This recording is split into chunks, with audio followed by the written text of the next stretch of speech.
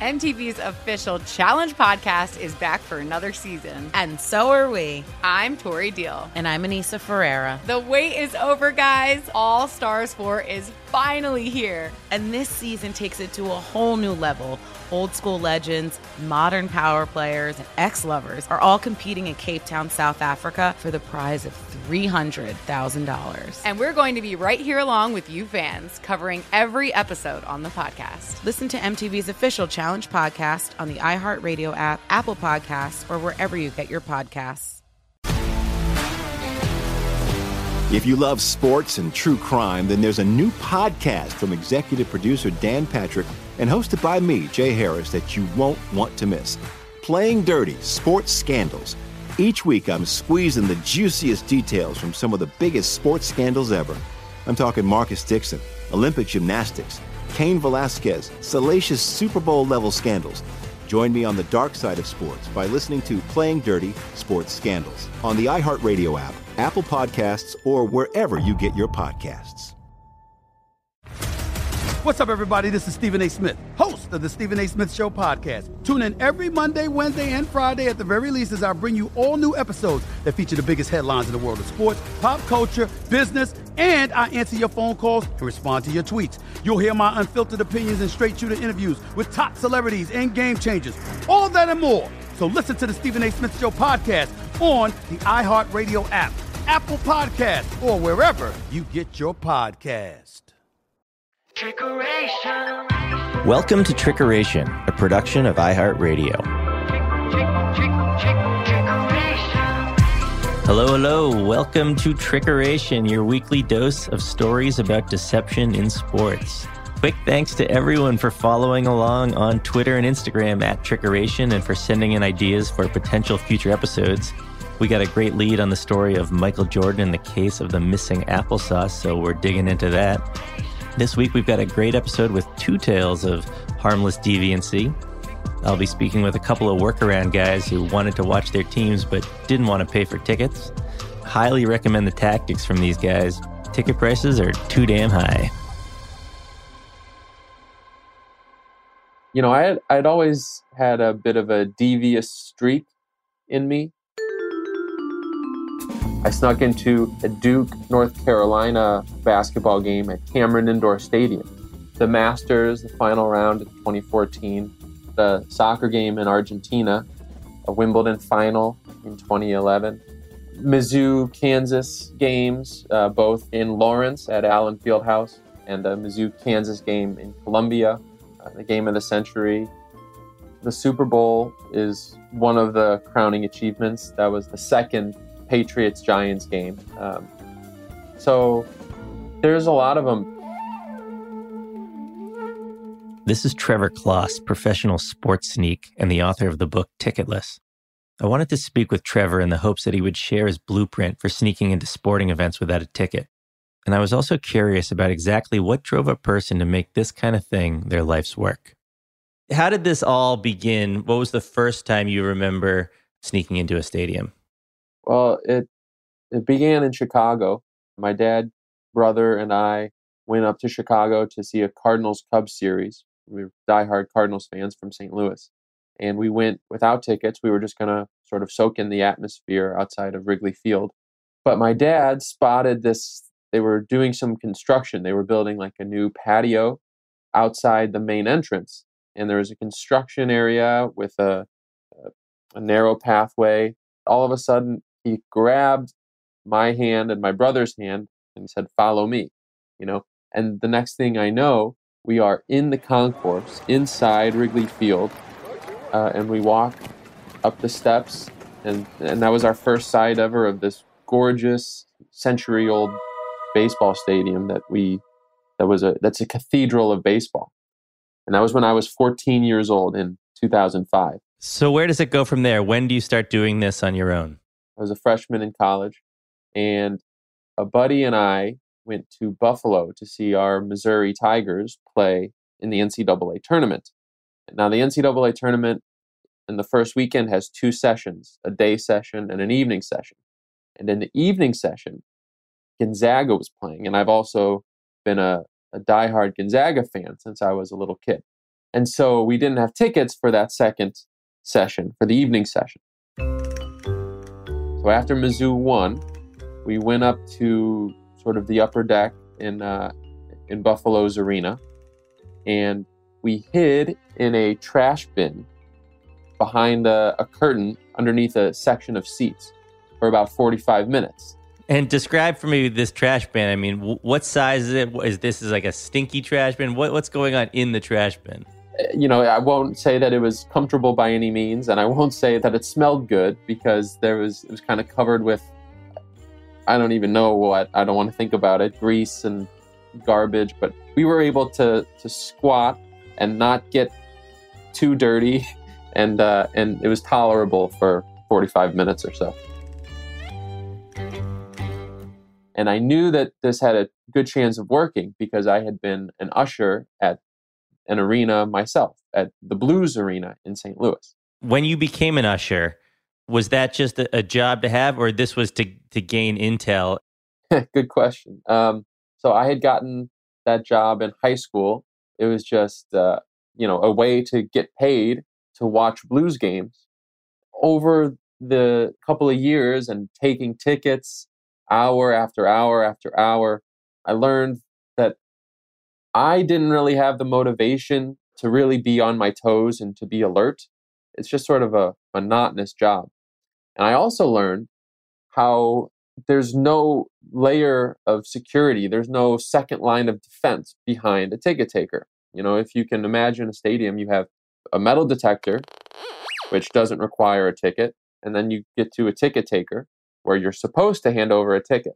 But behind that ticket taker, there's just a crowded concourse of people walking every which way, buying concessions, getting their beer, and finding their seats.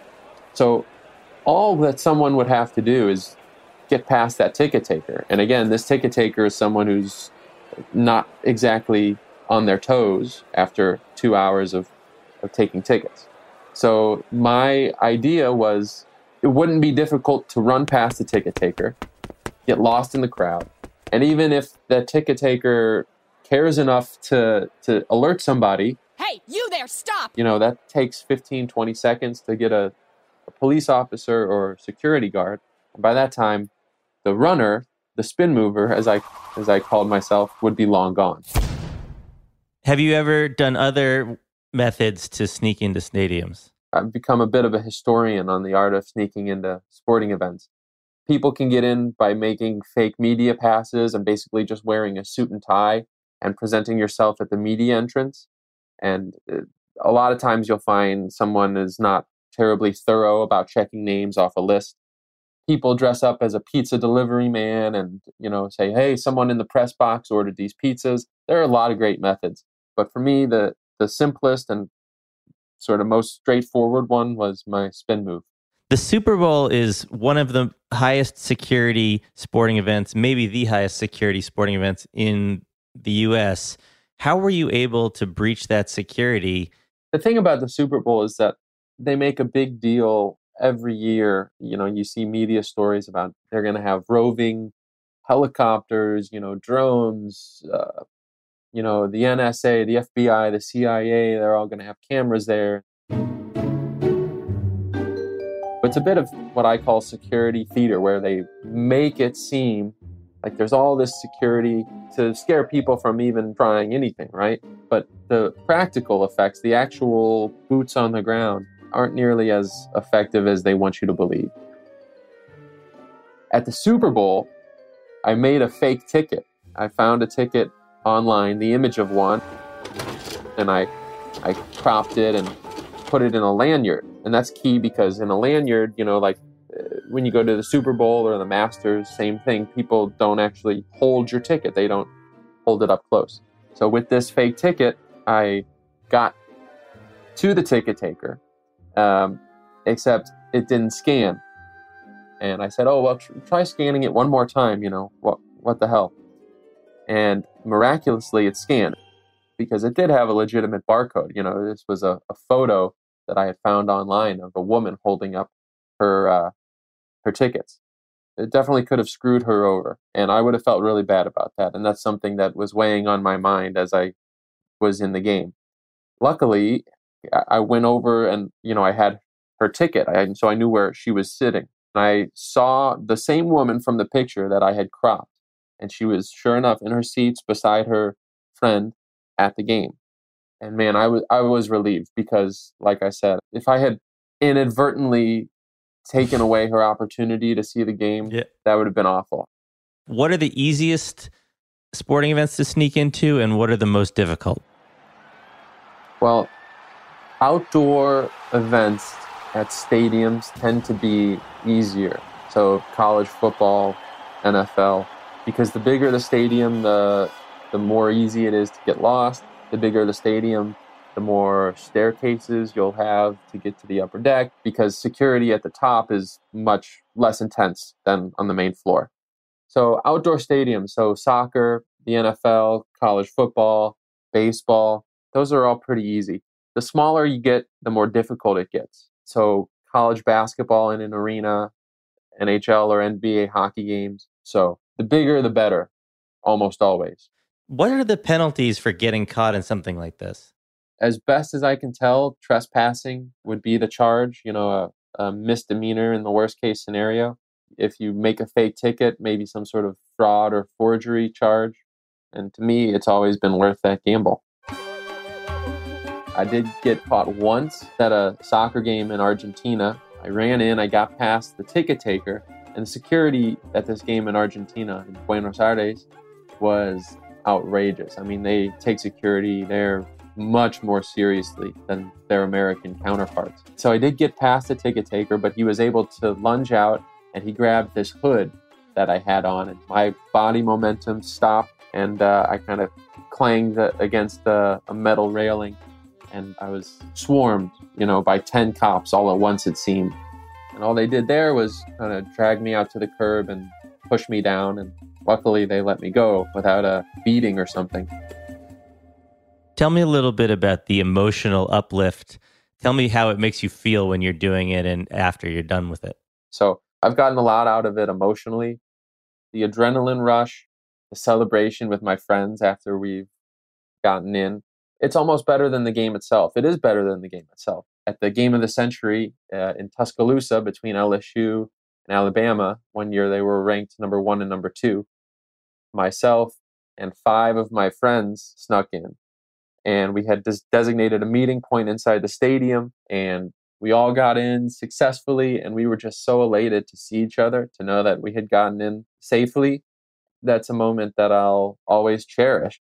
Now, pretend I'm someone who has never done this before. You take me to a stadium, and you want to teach me you want to be my Mr. Miyagi of sneaking into stadiums.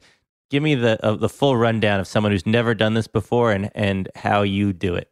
Strategically, we would have to have studied the layout of the arena beforehand online, look at a seating chart or something, and know hopefully where the staircases are and where they lead, because you don't want to get trapped on an escalator, for example, where you're just a sitting duck.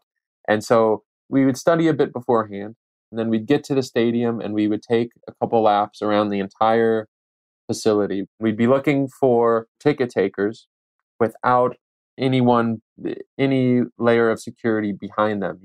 At this entrance, are there police officers behind the ticket takers? Are there security guards or security supervisors? Is it a giveaway? Are they handing out rally towels behind the ticket takers, for example? That could throw a wrench into our plans. And a lot of ticket takers are older and less agile, shall we say. So if it's someone who's on the older side, but it doesn't have to be, just someone who looks bored and kind of out of it and not too attentive would be the best scenario for us. And then an easy, quick path to the upper levels of the stadium, ideally on a staircase. And if we can find that, it'll be really tough to stop us. And I know you have a code on when to not sneak into a stadium. Tell me a little bit about that. So I think that if your team is on the verge of doing something special, the Blues, when they were in the Stanley Cup final, those were not games I considered sneaking into, because as confident as I am and as foolproof as my system is, there's still in the back of your mind during a game a worry that someone could recognize you, that you could get caught. And I wouldn't want to ruin a really special game for one of my teams. So the Blues in the Cup final, those were games I made sure to get a ticket to and win in the normal way, because I didn't want there to be any lingering doubt whatsoever. I wanted to be able to enjoy those games fully. The book is Ticketless: How Sneaking into the Super Bowl and Everything Else Almost Held My Life Together. And it's not just a story about how to sneak into stadiums, but also about your personal journey and how this hobby played into it. Thank you so much for taking a few minutes. And I recommend that anyone who's interested in this hobby also get the book. I mean, it will pay for itself, very quickly. Thanks so much, Trevor. My pleasure. Thank you for having me. All right, time for a short break. When we come back, we'll hear from an enterprising Atlanta Braves fan who hoodwinked the team into giving him the best seat in the house for any game he wanted for free.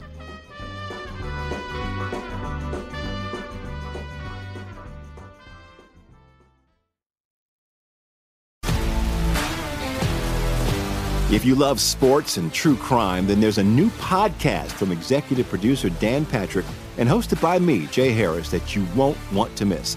Playing Dirty: Sports Scandals. Each week, I'm squeezing the juiciest details from some of the biggest sports scandals ever. I'm talking Marcus Dixon, Olympic gymnastics, Cain Velasquez, salacious Super Bowl-level scandals. Join me on the dark side of sports by listening to Playing Dirty: Sports Scandals on the iHeartRadio app, Apple Podcasts, or wherever you get your podcasts. What's up, everybody? This is Stephen A. Smith. When I'm not at my day job, First Take, you can find me in my studio hosting the Stephen A. Smith Show podcast. Tune in every Monday, Wednesday, and Friday, at the very least, as I bring you all new episodes that feature the biggest headlines in the world of sports, pop culture, business, and politics.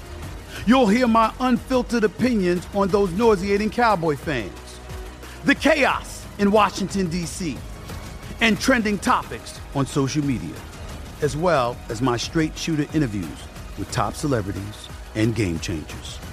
And I occasionally give out love advice. Yes, it's true. If you want to know my true feelings about something, I'll give it to you straight. So listen to the Stephen A. Smith Show podcast on the iHeartRadio app, Apple Podcasts, or wherever you get your podcast.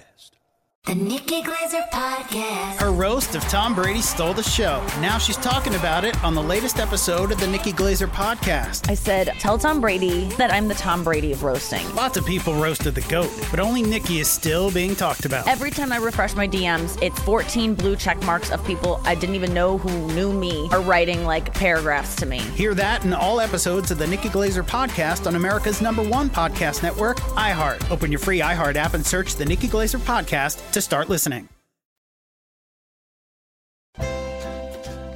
There are just certain things that are opportunities to do fun things in life. This is Phil.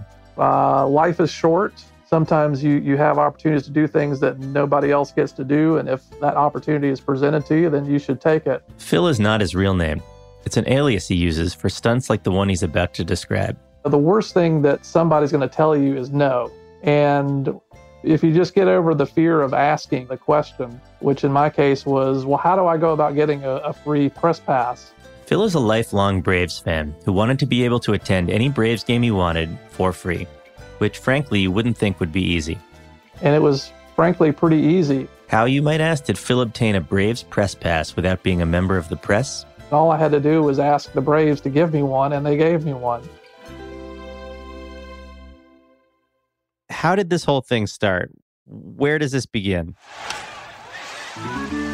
It really just started from having a friend who loved sports and wanted to be a sports writer, and eventually got a job doing that. And he just said, why don't you come to a game with me while I'm working? And I said, sure.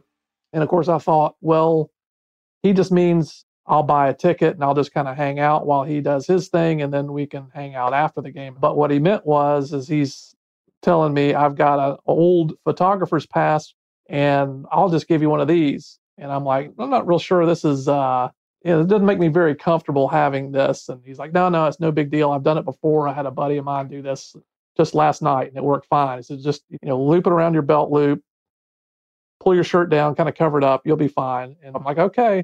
And the pass that he gave you, the photographer's pass, did it have any marks that would make it obvious that it wasn't you? Yeah, it still had the game from before. So I want to say it was a Phillies game and they were not playing the Phillies that night. It only showed, there was a date kind of written on the bottom, which he had clearly doctored up a little bit to make it where it was kind of hard to even read what date that was. And that was it. So really all he had to do was show there's a blue piece of paper hanging out from underneath your shirt. Nobody really gave it a second look. And had you ever done anything like this before? The only other thing that would come close to me doing something like that would be when I was a teenager. I was also a big Georgia Tech sports fan, football in particular. I used to go to the football games. My dad would take me. And we had some sort of pass, and it had some vague wording on there that said, the holder of this card shall be granted any and all benefits thereof, or something. It was just some weird thing that you just got for donating some money to the school. And one particular game, I just said, I wonder if I just showed this to the attendant at the locker room, would he let me into the locker room after the game was over? And I worked my way into the tunnel where the team would head out and go into the locker room. And it turns out they never even looked at anything that I was planning to show them. Walked into the locker room. I think it was the only game that Tech had won that year. They were like 1-9.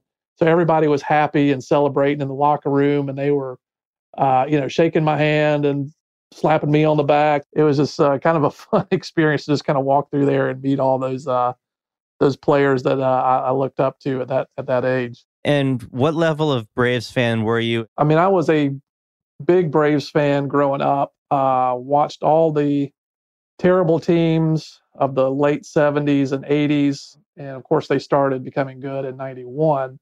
So I've always followed the Braves, loved baseball, and followed them throughout most of my life, I would say. Now, just to set the scene, once you got into the actual stadium, you went where immediately, and what was the scene? So I think this started, and this is a long time ago, of course, but I think the first ones that I went to were in 99. This would be Turner Field at this point. They had a window. It was just kind of like a will call window almost. And you would walk up and tell them your name. Of course, the first time I did it, where my buddy just handed me a phony pass, I already had it on my person, and I would just walk in and just follow him.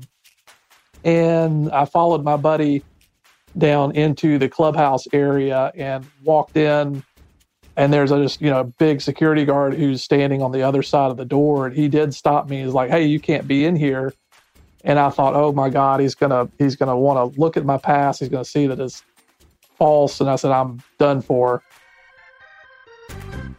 But really all he said, he just followed up and said, photographers can't be in here. So I just kind of made a quick 180, turned around and left as quickly as I could. But that was all he was doing in hindsight there. So they had a designated entryway for press, and you'd walk in, and then batting practice would have been starting, so you would just walk down the steps and you'd pick one of the aisles kind of behind home plate.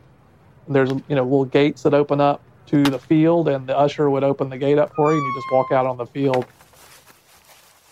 It's all just kind of surreal that you're just sort of up close to all these guys. They were a lot bigger than they seem like on TV. Was one of the one things that really strikes you, and especially during the 99, 2000, 2001, that was kind of during the height of the steroid era. So I feel pretty confident a lot of those guys were on steroids at the time because they were just massive, massive guys. Your friend gave you one piece of advice when once you were in. What did he tell you as advice? He told me you can't get autographs from players.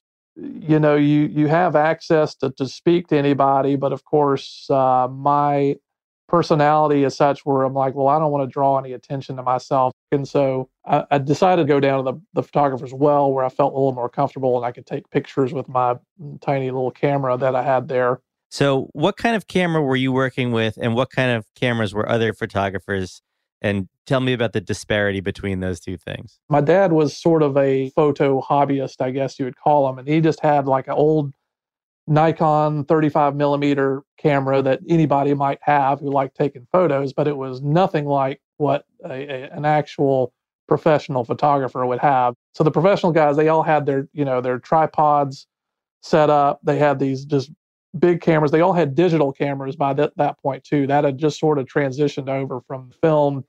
They all had these enormous zoom lenses that were probably a good 2 feet long. I'm in there holding mine, clicking my cameras, and then winding the actual film together. And they're all kind of staring at me, wondering what kind of ancient technology that I'm working with. And were you a decent photographer, even though your camera was not up to snuff?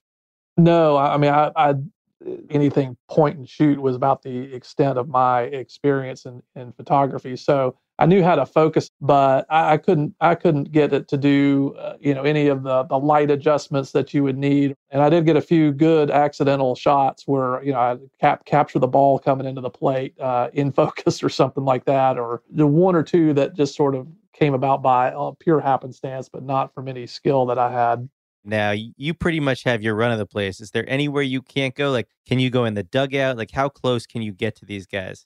I was surprised by how much you could go. And I guess I didn't go everywhere in the stadium. I mean, if I wanted to really press my luck, I could have gone to the bullpen or gone out to the grounds crew. The idea to go into the dugout struck me when I was in the photographer's well.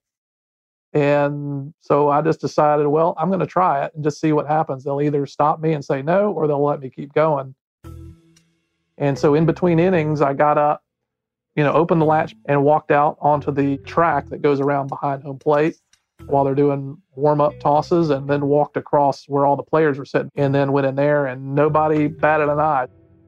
So after that first game, did you enjoy this experience, and did you want to continue it? Getting to stand on the field while they do batting practice was a lot of fun. And then just, you have the best seat in the house, because if you're in the photographer's well, you're literally on the field, maybe 30, 40 yards away from where the pitcher's mound is. So it was just a perspective that you just don't normally have unless you've bought seats that are going to cost you $500 or $600 to sit behind home plate.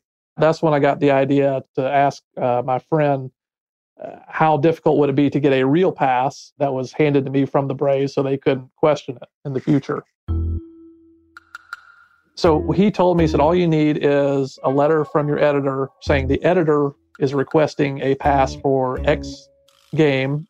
And the process was you just faxed the Braves office a letter saying you wanted one, and there it would be.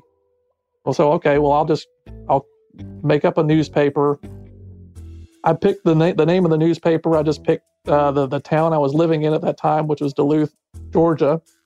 And I called it the Duluth Neighbor. And the reason I called it the Duluth Neighbor was there were about, 20 different neighbor papers or newsletters. There was the Cab Neighbor. There was the Marietta Neighbor. They were all over the city of Atlanta. So I figured that was going to be kind of hard to track because there were just a bunch of them. And I just made myself the editor, so I would just say, I am hereby requesting press pass for the Mets on September, whatever date it was, and then I would fax it to the press office for the Braves, and that was that. And how did you protect yourself if they did happen to call you and you weren't the Duluth Neighbor? Right, so when I'd have to leave my apartment for my actual job, I did have a concern that the Braves might call, and so I changed my outgoing voicemail message and said, "Hi, you've reached the offices of the Duluth Neighbor. We are not available to take your call right now, but please leave us a message and we'll get back to you as soon as possible. Thank you." Why would a newspaper have a voicemail set up and not have somebody actually answering the phones when maybe actual news might be coming in? But that seemed to work. When I finally started getting the full-fledged press pass, all I had was my little 4x2 spiral-bound notebook and pen. What we would usually do is we go into Bobby Cox's office at first, and you walk in and Bobby's standing in there, and he's already got a cigar lit. his pants are off. And so he's there with his jersey on and no pants and smoking a cigar and just, letting reporters ask questions of the game. And I'll just write down, if he said something, I would just write it down on my little spiral bound notebook.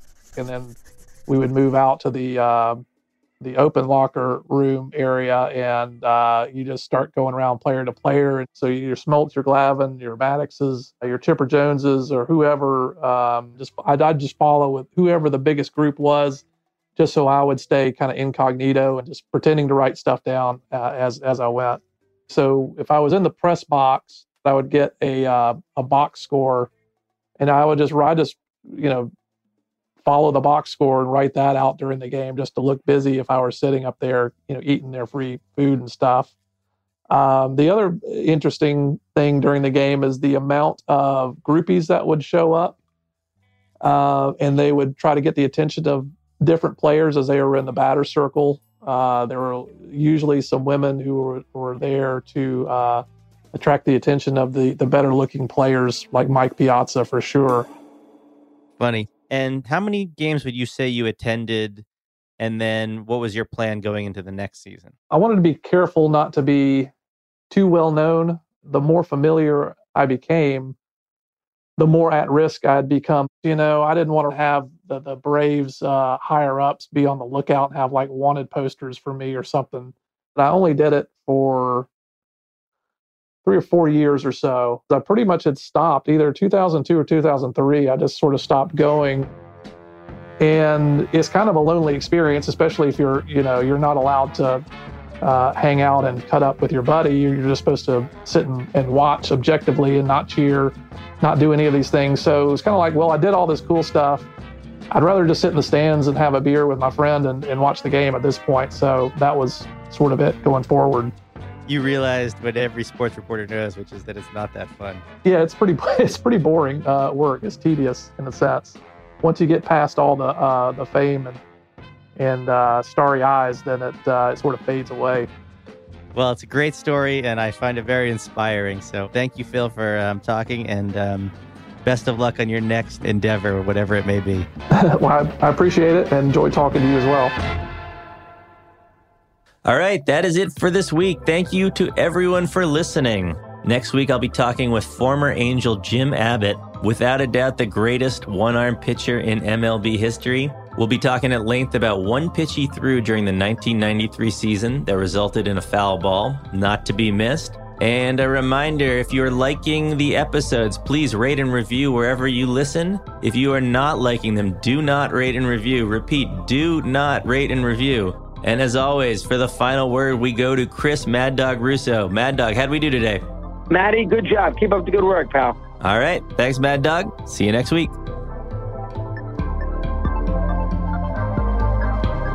Trickeration is a production of iHeartRadio. For more podcasts from iHeartRadio, visit the iHeartRadio app, Apple Podcasts, or wherever you listen to your favorite shows.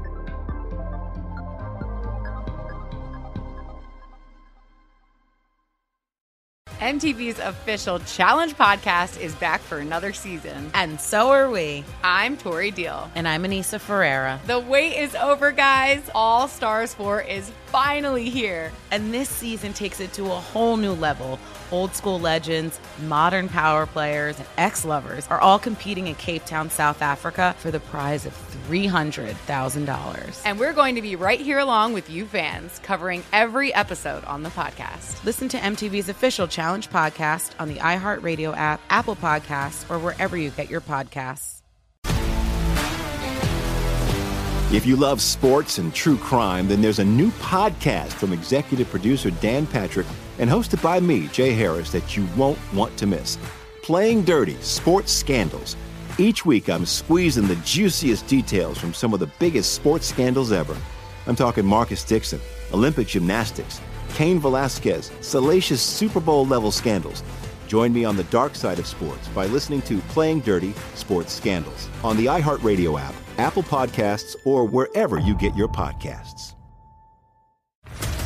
What's up, everybody? This is Stephen A. Smith, host host of the Stephen A. Smith Show podcast. Tune in every Monday, Wednesday, and Friday at the very least as I bring you all new episodes that feature the biggest headlines in the world of sports, pop culture, business, and I answer your phone calls and respond to your tweets. You'll hear my unfiltered opinions and straight-shooter interviews with top celebrities and game changers.